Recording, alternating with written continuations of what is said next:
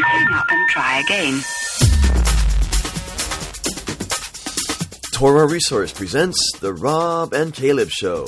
All aboard! And now, from two sides of the same state, here they are, Rob and Caleb.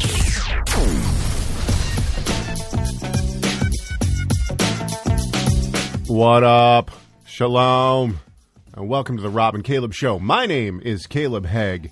And with me, as always, my friend, my teacher, my mentor, Rob Van Hoff. What up, Rob? Hi, Caleb. Shalom Aleichem. How's it going, brother? Going well. Excited for Passover and all the wonderful associative meditations on its significance for us in Yeshua. Absolutely. If you don't know, Passover is coming up next week, early next week. It starts on Monday evening.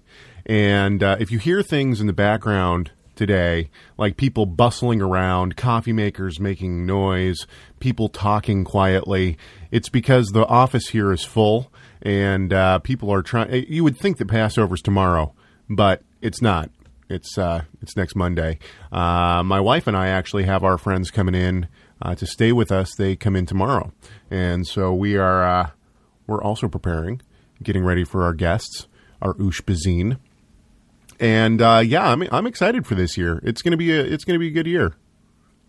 Do you have big plans for Passover, Rob? We're going to do two.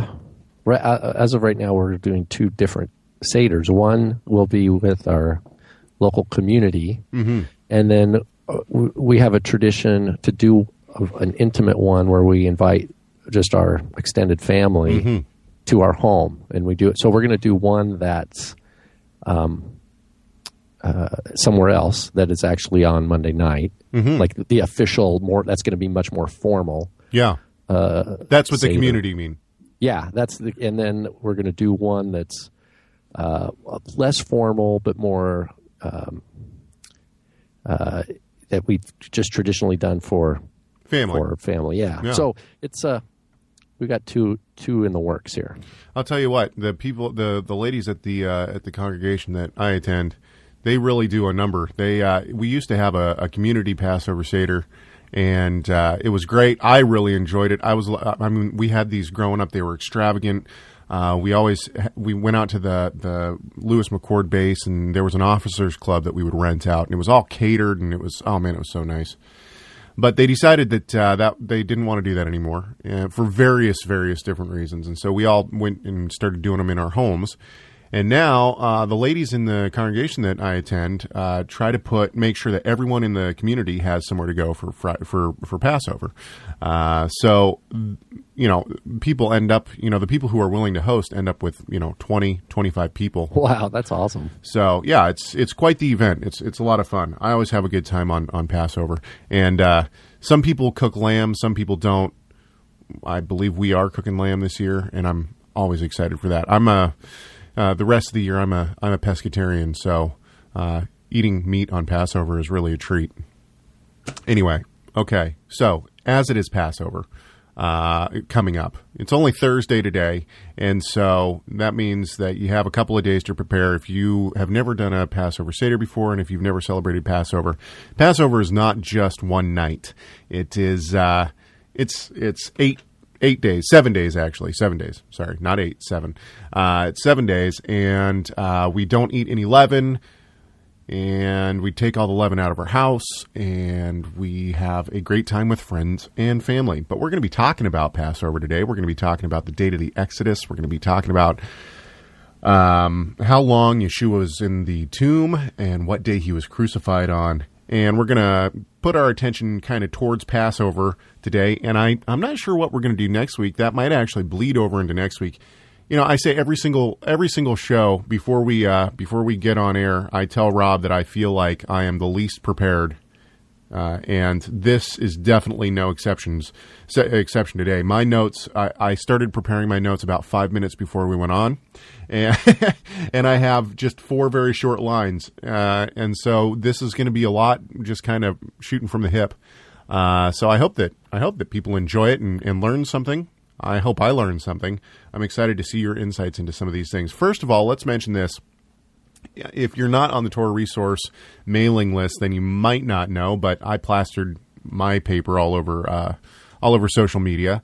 I wrote a paper talking about the 2012, I know I'm a little late on the draw, but the 2012 article written by Jacob Franzak on Sola Scriptura. And then my father, this all kind of ties into what we talked about last week. That's why I'm bringing it up. My father wrote a paper. It's an open letter to the IAMCS. If you listened to our show last week, we addressed both these different papers in our show. And so the literature is now out there. You can find all of it on our website, TorahResource.com. And then if you go to articles and down to confronting issues, you can find both of those papers in the confronting issues. We've had some good feedback. You know, I haven't seen as much feedback on the IAMCS open letter, but I have a feeling that it's going to get a little bit more momentum as time goes on. So we'll see. So that's that. If you want to follow me on Twitter, you can do so. You can follow me at Caleb Hegg. You can follow Rob on Twitter as well, at Rob Vanhoff, 2 F's in Vanhoff. And you can also send us an email. Tell us what you think. And today is going to be, we're going to have some controversial topics about the date of the Exodus and the crucifixion. So weigh in on the conversation. And, you know, I'm not sure, but I think you can email us 2 different ways. Okay, you can email us radio@torahresource.com. But you know what? I haven't gotten any emails from anyone through that email service. So I'm not sure if it's not working or people just don't want to talk to us, Rob. So if you don't want to talk to us, fine. But if you have emailed us on topics and haven't heard back, you can email me personally. C and then my last name, Hegg, Hegg, at TorahResource.com. So Chegg at TorahResource.com. Oh, yeah, I was going to say, like I say, Chegg. That's right. Your dad is Theg. That's funny. A lot of my close friends actually refer to me as Chegg. Okay, so let's talk first today about the date of the Exodus. I'll set this up, and then I'm going to let you kind of tell me your views and what you think about this. First of all, any students who go to Torah Resource Institute, if you take the 1 year, I think it's the first year, it might be the second year. Anyway, Ariel Berkowitz does a class, Peoples of the Ancient Near East. If you take that class, you do have to write a paper on the date of the Exodus. So if you are listening to this and have gone through that class, you probably have your own opinions and your own understanding of this whole topic. It's kind of a heated topic within scholarly worlds. Kenneth Kitchen is a well-known, he's probably the leading Egyptologist scholar in the scholarly world right now. And I'm not sure, I actually read something the other day that made me think that maybe he's changed his tune. But the last I checked, Kenneth Kitchen actually holds to a very late date of the Exodus, which would be about in the 1200s. Do you know if I'm correct on that? Does he still hold? I think that's right. I think he puts it in the 13th century, which is 12-something BC. So Kenneth Kitchen, the leading scholar, still holds to a very late date of the Exodus. More and more scholars today are coming out and saying that it was in the 15th century BCE, so sometime in the 1400s. I wrote my paper for Ariel's class on this subject. However, I used I used literature that is not yet published, and that was kind of a no-no. So I actually am not even allowed to refer to my a lot of what's in my paper, which is one reason that I am not going to refer to it. Instead, I asked Josh Meeks, my good friend, and he also attends our congregation, and he's one of my study partners in Hebrew and just all around. I asked him if he would be willing to send me his paper, which he did. I looked over that. Josh Meeks, my friend, he places the Exodus in 1446, and we'll talk a little bit about why he does that. But first, Rob, let me get your understanding of the date of the Exodus. When do you think this all came about? You know, you've got me.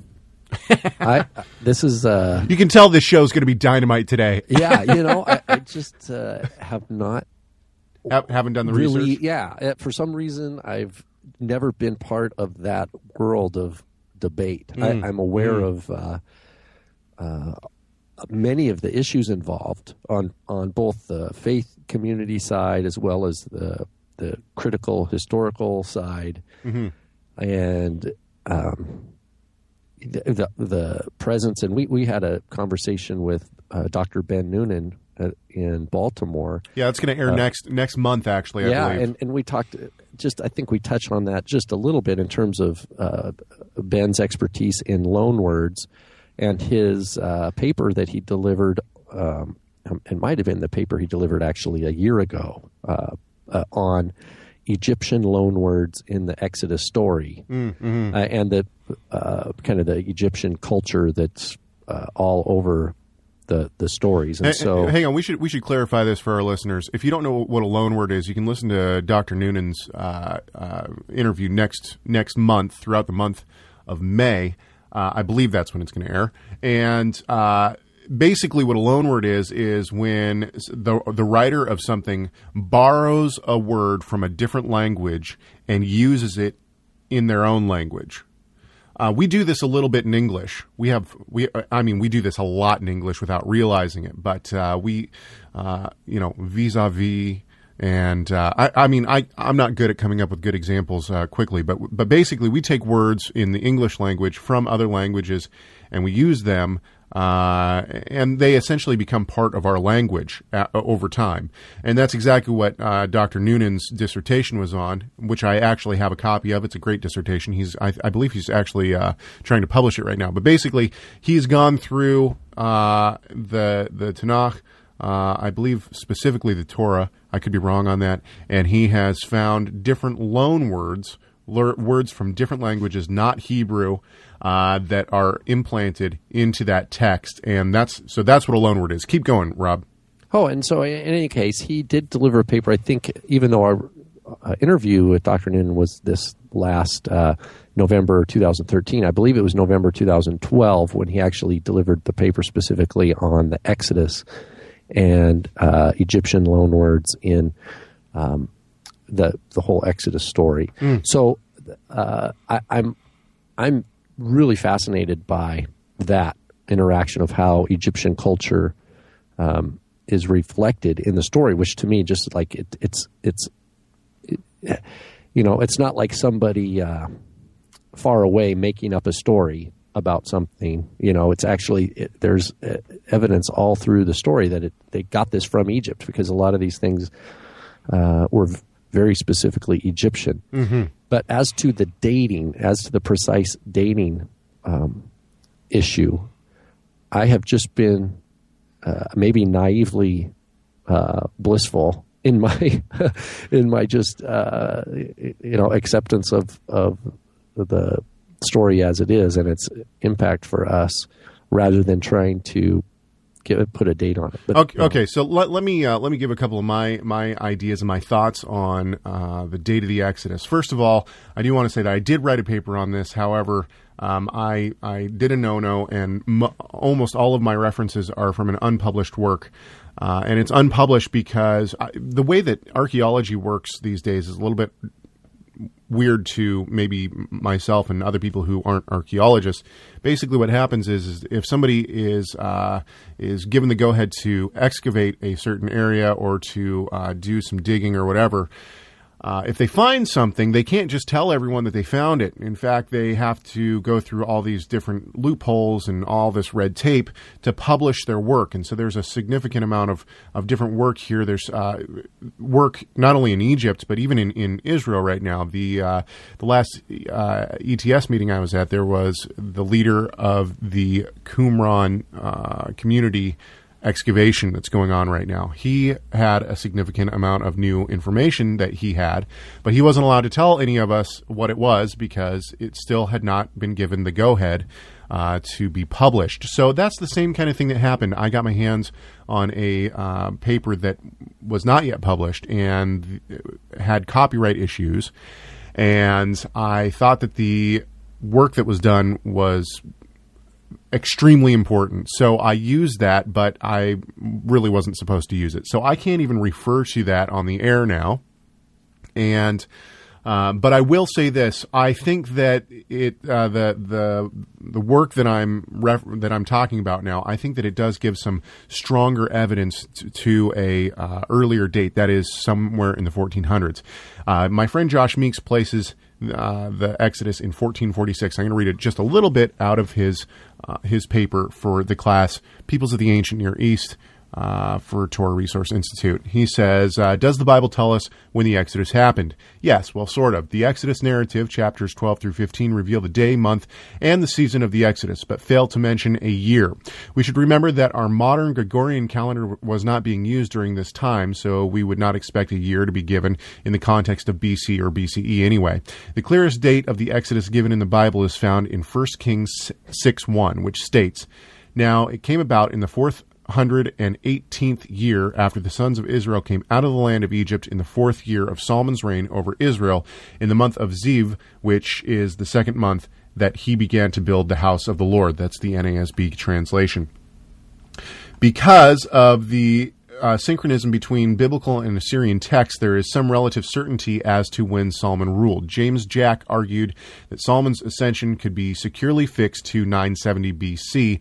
Edward R. Thiel's Chronology, I might be saying that wrong, Chronology, detailed in his PhD thesis, dates the beginning of Solomon's reign to 971 BC. Moreover, John C. Whitcomb dates the 4th year of Solomon's reign to 966 BC. Thus, subtracting 480 years from Solomon's 4th year of reigning would yield a date of the Exodus at approximately 446 BC. I would pretty much agree with that, and I actually, in my paper, I placed the date even before that. I placed the date somewhere in the 1460s. So I've read your paper, and it's I know that in your paper, Caleb, you look at the dynasties of pharaohs. That's correct. The generations, and suggest identifying, very specifically, what one or two pharaohs is probably contemporaneous. And Ariel Berkowitz, the one who taught the class that we wrote these papers for, he puts the he believes that the children of Israel came out under Tutmos II.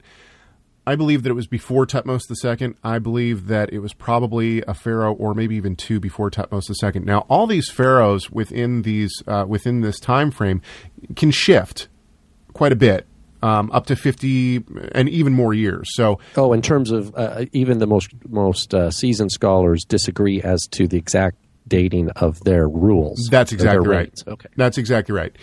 So, So even if you decide, okay, I think that this pharaoh was the one who died in the Red Sea, or was the next one to reign, or whatever, you still don't have a specific date. So I would actually still agree with Meeks on his date of 1446. I think that that's very plausible. The other thing that I notice about the dating of the Exodus is where we place the date of Deuteronomy. Deuteronomy is laid out, in my opinion, I'm going to be, hopefully, I think I've basically secured my idea that I'm going to write my dissertation on, or my thesis, not dissertation, my thesis rather, on Deuteronomy as a suzerain vassal Hittite renewal treaty, which I believe it's modeled after. And actually, you can only correlate the suzerain vassal treaties of the 15th century BCE with Deuteronomy. A lot of scholars, the modern scholars today, those that don't believe that the book of, don't believe necessarily the Bible is 100% true, they place the date of the writing of Deuteronomy in the 700s. And they do this because, well, there's a slew of different reasons. But I believe that it actually lines up perfectly with the suzerain vassal treaties of the 14th century. So if Meeks is right and they came out in 1446, that would place the writing of Deuteronomy somewhere right around 1407, 1406. And that, in my opinion, lines up perfectly with the way that Deuteronomy is laid out just like a suzerain vassal treaty. You have everything from 2 tablets being written. That's in Exodus, of course, on Mount Sinai, but that's the renewal covenant of that treaty. You have those being placed in the ark and then eventually in the temple of God. Also would line up with the suzerain vassal treaty. The seal, every single king who wrote a suzerain vassal treaty always had a seal. God says specifically that he puts his seal on that covenant, which is the Sabbath. So you have all these different correlations. Then just the format of it, you have a preamble, you have a historical prologue, and then you have the blessings and the curses, so on and so forth. So all of it really lines up perfectly with a treaty of the 15th century. After you get out of the 15th century, you don't have these kind of treaties anymore. So it wouldn't make a whole lot of sense for Moses and the children of Israel to have a treaty with God that no longer reflected the time in which they were in. So to place the Exodus in 1200 or even the writing of Deuteronomy in 700 does not make a whole lot of sense to me, which is one reason that I believe that the Exodus was in the 1400s. Thoughts on any of that, Rob? No, I look forward to reading your paper. Yeah, on that. So do I. It'll be interesting to see how that all comes about. Okay, let's move to something that maybe is a little bit more up your alley. Maybe I'm wrong on this, but let's talk about the crucifixion. Surely you have opinions of when Yeshua was crucified and how long he was in the tomb. Or am I wrong? Insert cricket sounds here. No. This is good because this last, we have our Thursday afternoon Bible studies. We had a full house this last Thursday, and some people came and they have ideas about some Galilean tradition of a quote, Last Supper before the actual Passover, and but they couldn't cite any sources except they read it on the internet somewhere, and there's an effort to reconcile or to suggest that John is painting Yeshua actually dying while the Passover lambs are dying, whereas the Synoptic Gospels seem to portray the Passover meal actually being the Passover meal, like before the actual Passover happened. Or rather, no, I misspoke. Before, obviously, before Yeshua died, which means if the Synoptic Gospels are indeed an official Passover meal, then Yeshua did not die at the same time that the sacrificial or the lambs were being sacrificed. Well, now you've already brought up several different points here. First of all, I was contacted the other day by somebody who asked me, they said, we understand that it's possible that during, that in the first century, possibly there was a Passover meal on the 13th, not the 14th, the night of the 14th. So that would, and they were asking me what my thoughts were on that. Well, that doesn't really work for me because the Passover could only, because you have this kind of ambiguous. Yeah. What did they tell you the source? That's the thing. I've seen this on the internet out there, but no one. I found one site that says, in the Mishnah it says, and I'm like, no, it's not. Sorry. No, I think, and I could be wrong on this. I haven't found any sources, but I think what they're trying to do is take this word "bain" between in the Hebrew. I talked to Josh Meeks and another one of my friends. We have a Bible study on Monday nights. We try to read Hebrew and talk about the Torah portion for the next week. So I brought this question up to them. And Josh mentioned to me that he thought it was from this Hebrew word "bain," between, and this is where between the evenings. Yeah, and this is where we also get the whole the tractate on Bein Hashemashot, which is the time, basically the idea of when does the Sabbath start. Okay, now this gets quite technical, but basically the idea is when the sun sets and goes down below the horizon, you still have this time of light before it actually gets dark.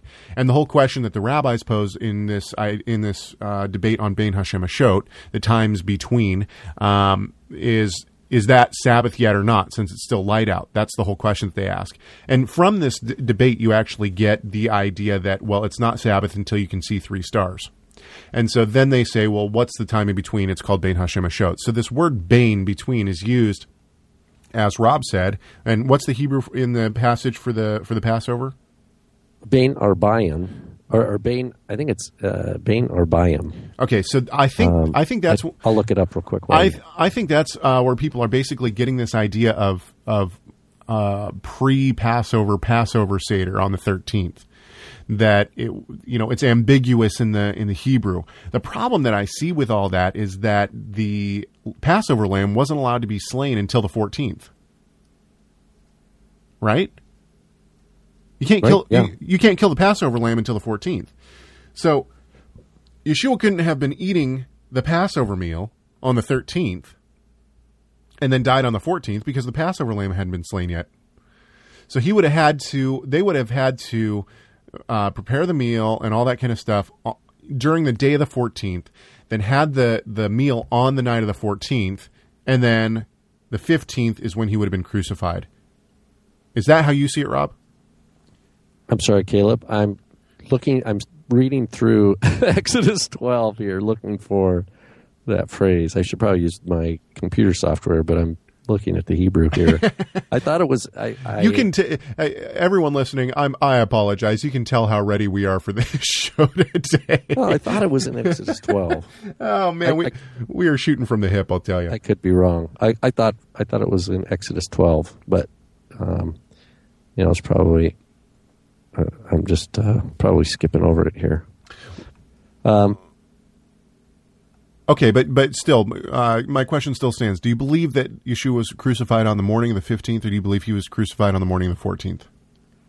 I haven't made it a statement of faith for myself because I don't know. I know that it looks from my perspective. If all I had was the Gospel of John, it looks like Yeshua died at the same time at Passover, which means whatever meal John is describing from, chapter 12 or 13 on there,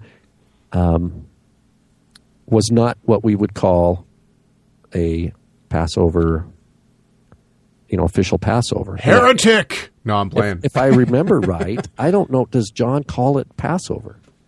Does John, in other words, I'm just trying to putting on a hat of like, okay, let's say all I have is the Gospel of John. It would seem that there are clues in the text that make, at least from my reading, it looks like Yeshua is presented as dying at the same time, basically, as the lambs. In John, you're saying? In John, if that's all I had. If that's all you had, okay. And if I read, but if I just read the Gospel of Mark, for example, it seems very much that, if all I know is Mark, that I come away believing that, wow, Yeshua ate, this is the Passover. And there's a phrase there that says, while the lambs were being slaughtered, they're saying, where are we going to eat? Mm-hmm, mm-hmm. In that it's happening right there, and he has, they haven't even had their meal together yet. And so certainly he hasn't been on the cross yet. And so I confess that I don't know. I've looked at a lot of different things, some people argue that there's two different calendars, like John's using one, like maybe it was like an Essene or something, or some kind of other calendar. Yeah. Whereas the other Gospels are using a different calendar, and in terms of framing the Gospel story. Mm-hmm. And so that is a way to reconcile it. Yeah, I actually saw a paper read on that specific subject. What calendar was John using at the last ETS, or maybe it was the SBL? But they were arguing that it was a possibility, not that it was solid fact, but it was a possibility that John was actually using something different than the Jerusalem calendar, and therefore when he says, basically this gentleman brought up maybe 5 or 6 different variants that could have been used that would bring John to align perfectly with the other Gospels. His whole point in the paper was not to choose one of these different these variables, but rather to present the different variables so that scholars could then take those variables and choose whatever one they like best. But basically that the Gospels all align with each other is basically what the end-all, be-all of this point was. Keep going, Rob. By the way, I found the verse. Oh, he found the verse. It's Exodus 12:6 for anybody. Bain ha Arbayim. So I had Arbayim right. that it was a dual, but it's got the definite article. Okay, so translate it for us. Well, between the evenings, between the two evenings. So that's where you get this. Yeah, that's literally between the two evenings, because it's a dual arbayim. It's not between the evenings like more than one or more than two. It's specifically in Hebrew a dual arbayim. So between the two evenings, and for example, NASB translates it as twilight.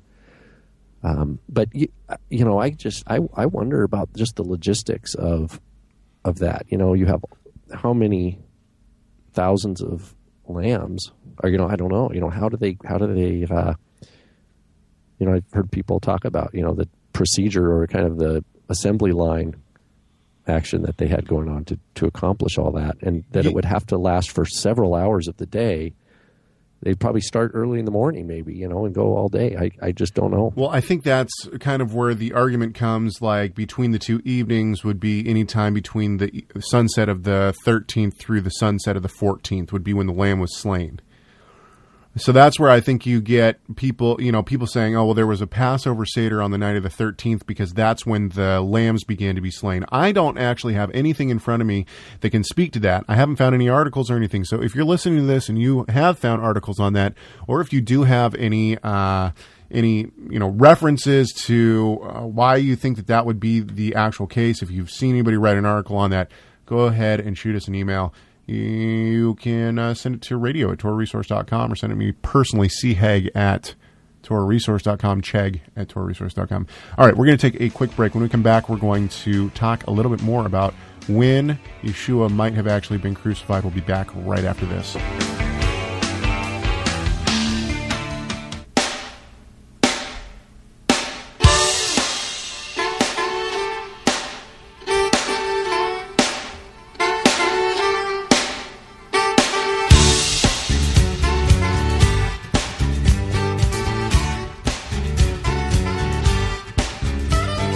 You're listening to The Rob and Caleb Show. That's right. You are listening to The Rob and Caleb Show. And one of the great parts of being able to record in an office with a bunch of people around is that if somebody hears something that they disagree with or that you screwed up, that they'll jump in and save you. So, everyone, welcome to the show. My father, Tim Hegg. Woo! Yay! All right. So we're talking about the Passover. We're talking about when Yeshua was crucified. I said he was crucified on Friday morning. That was a mistake. Dad, tell us why. Well, the Gospels make it clear, when he said it was finished, and that was in the afternoon, not in the morning. The Gospels also make it clear that he was up all night, and it tells us what hour. Which was 3:00 when our Messiah Yeshua finally gave up his spirit, and so he was clearly not crucified in the morning. He was crucified in the afternoon. There's some other things that obviously are clear, and that is we don't have enough historical information that we can absolutely trust. But the information that we do have, which seems to be corroborated between, say, for instance, the Mishnah, the later Mishnah, as well as some of the comments by Josephus. So the question that you were discussing was, is it possible that Yeshua and his disciples could have celebrated a Passover Seder on as the 13th of Nisan was ending and the beginning of the 14th came, that is, at the sunset of the end of the 13th and the beginning of the 14th? The answer is no, from all of the data that we have. And the reason is because in order to offer the Passover Seder, you have to have the Passover lamb. Now, the arguments that I've heard is people say, well, he is the lamb, and he was going to be crucified later, so they didn't have the lamb. Well, this is a Torah commandment. You're supposed to eat the lamb. This is what Exodus 12 says. Okay? So, the thing that always bothered me was that it seems like these people who are trying to make it work on the 13th, one of the last things Yeshua does before his death is disobey the Torah. That's impossible. Okay? So, when the disciples come and say, where should we prepare the Passover? As far as I can tell, that terminology would be, where can we prepare the Passover lamb? Because more often than not, I recognize that sometimes Pesach is used in the Torah to mean more than just a lamb, but most often it's used of the Passover sacrifice. So when they say, where can we prepare the Passover, they're talking about putting the lamb on a spit, putting it over a fire, and roasting it so that they can eat it. So you have so we already talked about two different passages, and maybe you can touch on those real quick. You have the Hebrew word that comes in Exodus that says Bein ha, what was it? Arbaim. There you go. So between the two evenings, can you talk about that for a few seconds? Yeah, go ahead on that. Okay, first of all, I've never heard the idea that it's between the evening of the 13th and evening of the 14th. Basically, there is between the evenings, that is between the time that you begin to see the sun disappear and the time that it actually becomes dark. So the disappearing of the sun brings on a first evening. The dark brings on the second evening. However, again, if there's any historicity in the multiple attestations of the rabbinic materials, they claim, the rabbis identified the descent of the sun as the beginning of the evening. Okay? The morning was from the sunrise until when the sun was at its highest point, and then when the sun began to descend towards the horizon, that began the evening. So between the evenings would be between the time that the sun begins its descent towards the horizon and the time when it's completely dark. So that would give us the time that we need for all the lambs to be slaughtered, correct? Even though there was thousands of them. According to rabbinic tradition, according to the Mishnah tradition, the Kohanim, there were 300 Kohanim, or 300 Levites. Kohanim, 300 priests who were on duty. They would stand in rows of 100 each. There were 3 rows. The first row would come forward, take 100 lambs, turn around. The row behind them would slaughter it and catch the blood. They would turn around and give it to the row behind them, and they would hang it on the hooks. Then the front row would go back and work with those lambs that had been slain and hung on the hooks and work with them, and the other 2 would go forward, and they would continue to just rotate that way, and so that they could slaughter a lot of lambs. Absolutely. So according to Mishnah Pesachim 5:1, and I'm not going to read the whole thing, but it says, if the eve of the Passover, now the eve of the Passover is the 14th.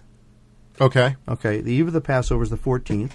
If the 14th coincided with the eve of the Sabbath, in other words, if the 14th was a Friday, that is, the Passover lamb was slaughtered at half after the 6th hour, which would be 12:30 p.m., that is, 30 minutes after noon, and offered up at half after the 7th hour, which is 1:30 p.m.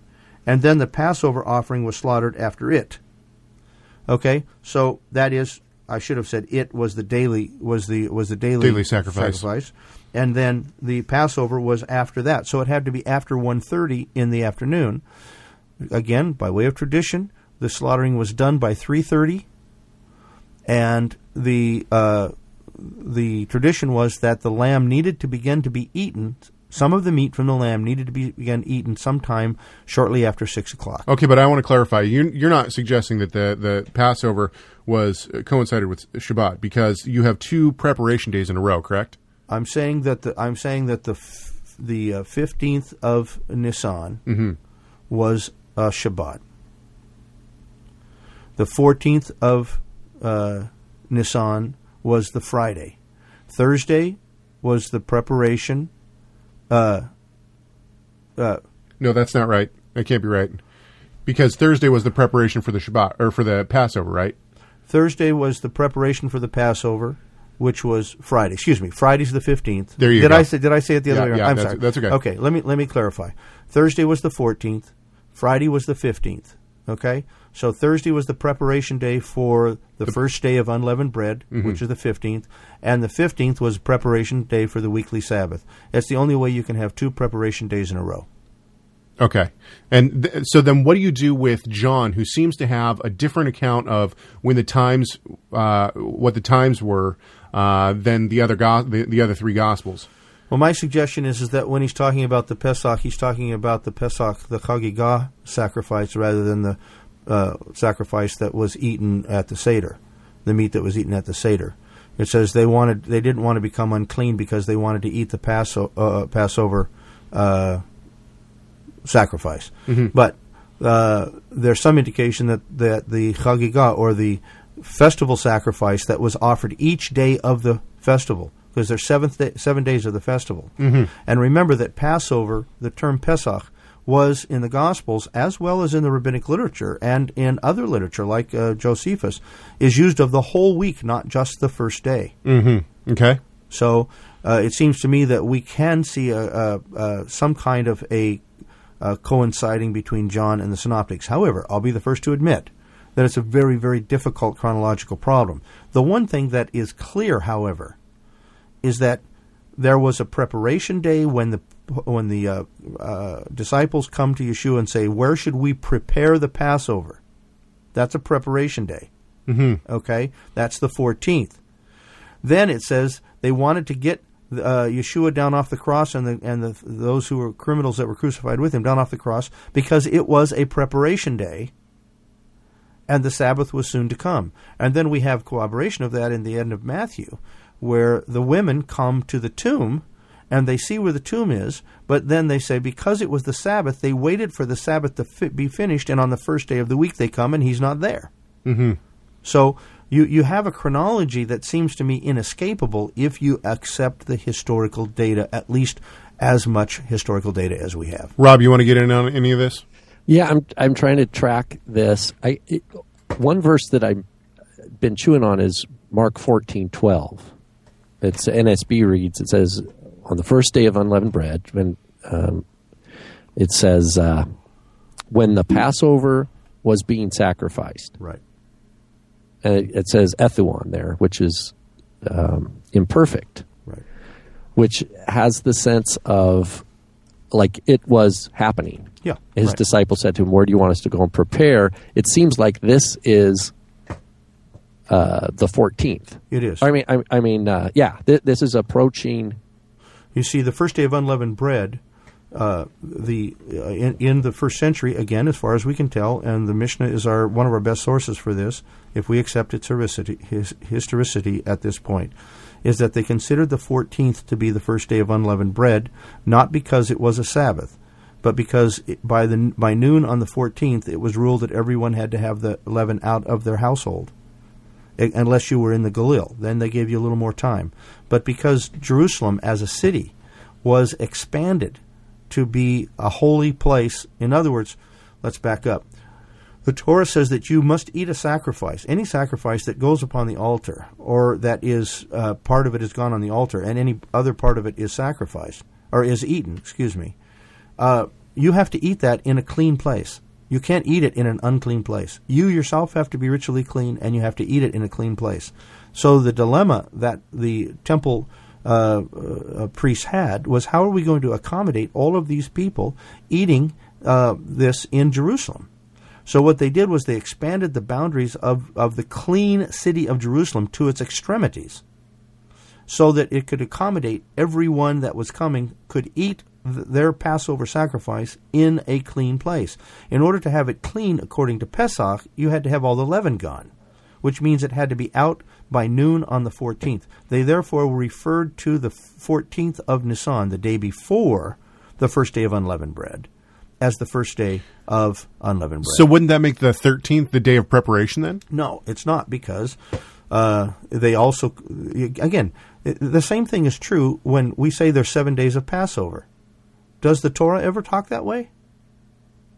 No, the Torah says there's 7 days of unleavened bread.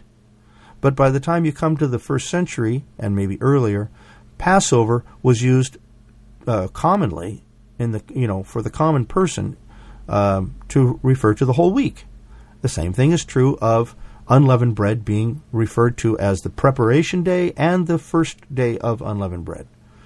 And so granted, the rabbis use that terminology, or shall I say the leaders of the Jewish community. Obviously, we don't have rabbinic literature until later, but if it gives us a sense of what was going on in the first century, Josephus seems to kind of corroborate that in a number of places. And I'd like to say one more thing.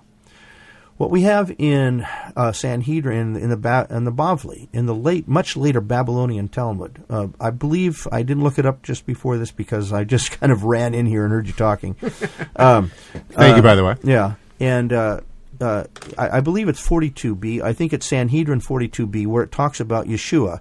It says that a herald went before Yeshua, before the trial of Yeshua, asking if there was anyone who could come to his defense, and no one came forward. Therefore, it says, he was hung on the eve of Pesach. Now, that would indicate the 14th, wouldn't it? Okay, so... well, it would, unless we accept that what you just said, that the 14th was considered Pesach. It wasn't considered Pesach. It was considered unleavened bread, a day of unleavened bread. Oh, I see. So you're distinguishing between a day of unleavened bread and a day of the first day and the first day of the festival, which is the 15th. Okay. Now, where would the Bavli get the historical record that he was crucified on the 14th? That he was hung on the 14th, the eve of Pesach. The only place they could have gotten that is by reading John and understanding John to be talking about that he was crucified on the 14th. Okay? In other words, I think what we have here is an indication of a Christian chronology that became well known to the later rabbis who put this into the Bavli. Now, we also know in the early centuries of the emerging Christian church, there was a huge split over this, right? There were the 14ers and there were the 15ers. That's right. So the 14ers apparently had, the later rabbinic authorities accepted the 14ers chronology and put that into the Bavli. I don't know, Rob, what do you think about that? Yeah, that's a good point, Tim. The Quartodecimanians, I think they're called. I don't know. It's the Latin word for 14ers. Yeah.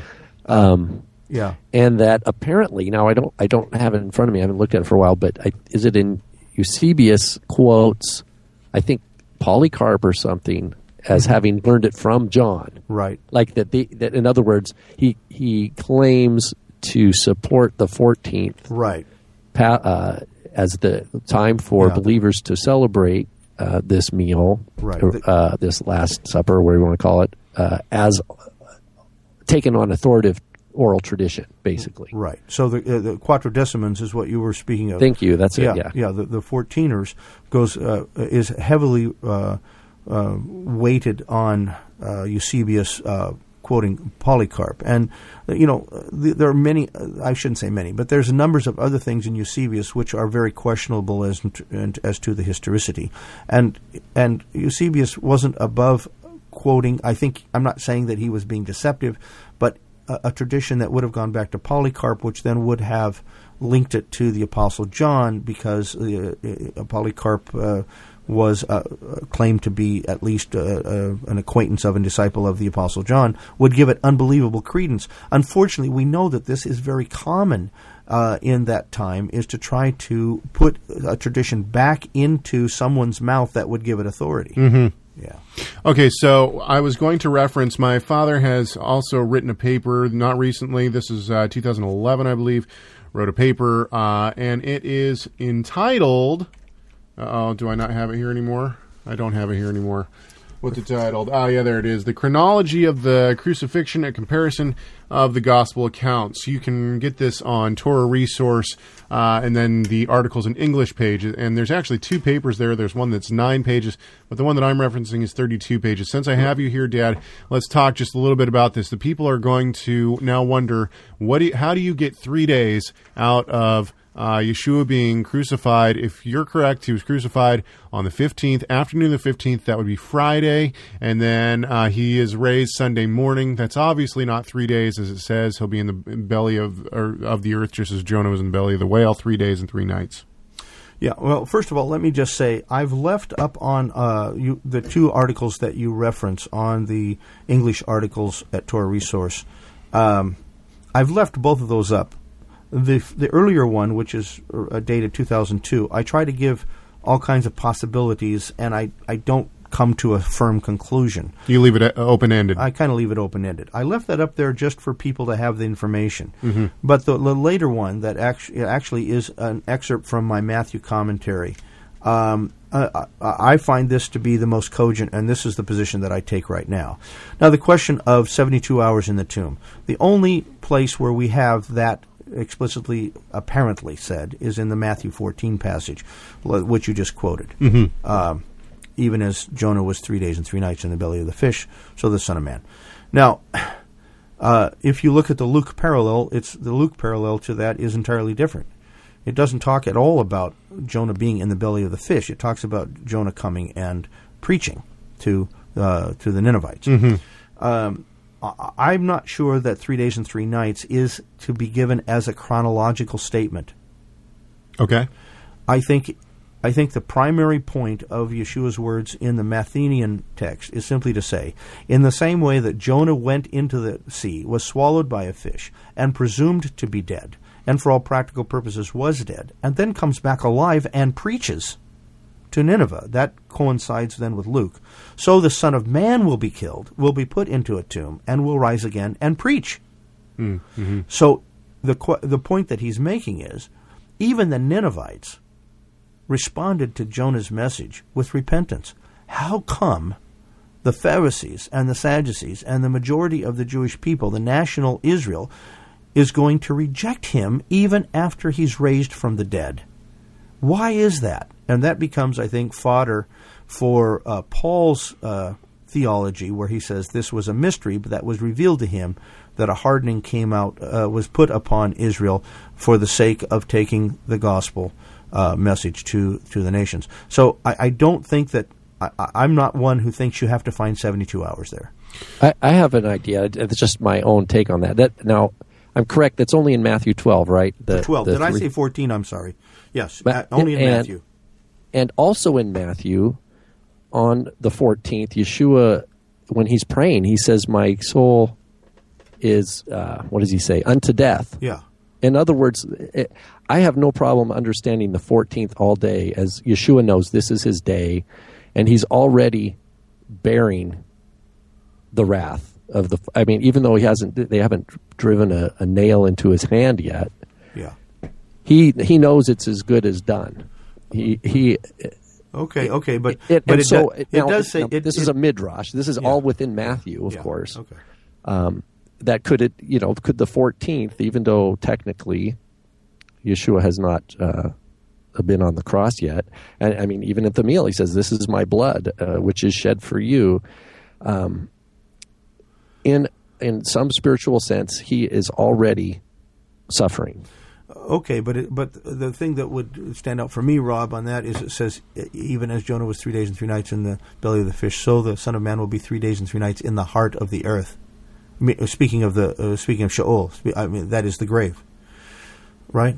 So yeah, and so it's okay. I understand your midrash. It's a bit of a midrash, but his suffering is that. In other words, even like when he was praying in the garden, he says his soul is more or less suffering unto death. The other thing that comes to me, Rob, on this is how often.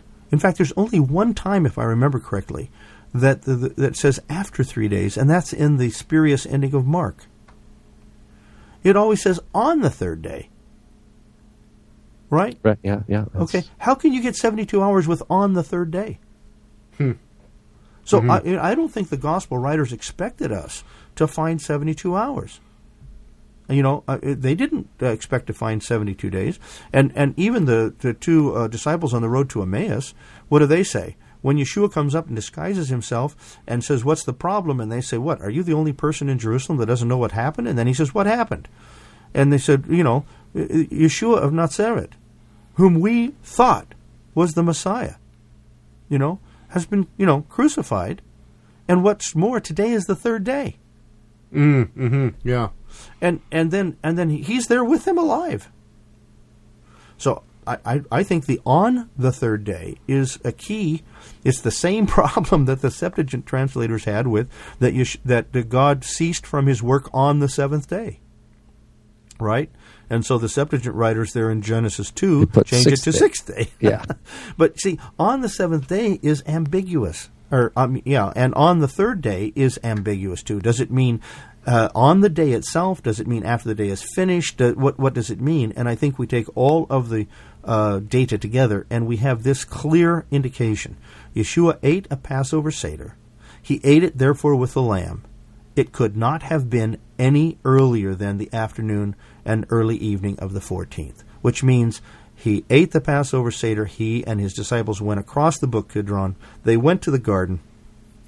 Yeshua was arrested. It was early in the morning. One gospel says that they came. I think it's John. They came with torches. Mm-hmm. All right, so it was dark. They come to the house of Caiaphas. They're not supposed to be doing this according to later tradition, I know, but the Sanhedrin is not supposed to settle on capital crimes and execution except during daylight hours. And so they come to Caiaphas first. They come to the praetorium. They wait. And it makes it very clear. When the sun had arisen, or when the day had begun, they convened the Sanhedrin and then condemned him to be executed. So it has to be that day that he's executed, which is the day following the evening of the Passover, and which has to be the 15th. Then, I know what wrangles the hearts and minds of some Messianics, and frankly, I think this is too bad. The problem is that this is the traditional Christian view. Mm-hmm. Now, guess what? I think, in this case, the traditional Christian view is based upon good evidence. Mm-hmm. Well, all right. Anything to add to that, Rob? No, not at all.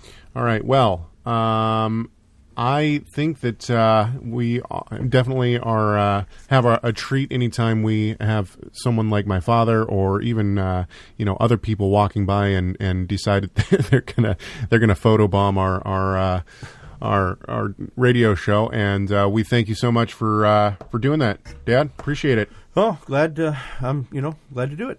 All right. Well, until next time, we hope that you have a wonderful Passover. And if you have your own ideas about the time of the crucifixion and how long Yeshua was in the tomb, and if you disagree with my father, please let us know. I would love to see some different theories and some different evidence. I know that there's a lot of different theories and a lot of different evidence out there. And so we would love to see it and contemplate that. Thank you to Josh Meeks for allowing me to read a piece of your article about the date of the Exodus. And once again, thank you to my father for coming on to the show and setting us straight about the time of the crucifixion. Until next time, we will be in the middle of Passover the next time that we are on the air, and we look forward to that. And we hope that you have a wonderful, wonderful Passover celebrating the death and the resurrection of our great God and Savior, Yeshua, the Messiah.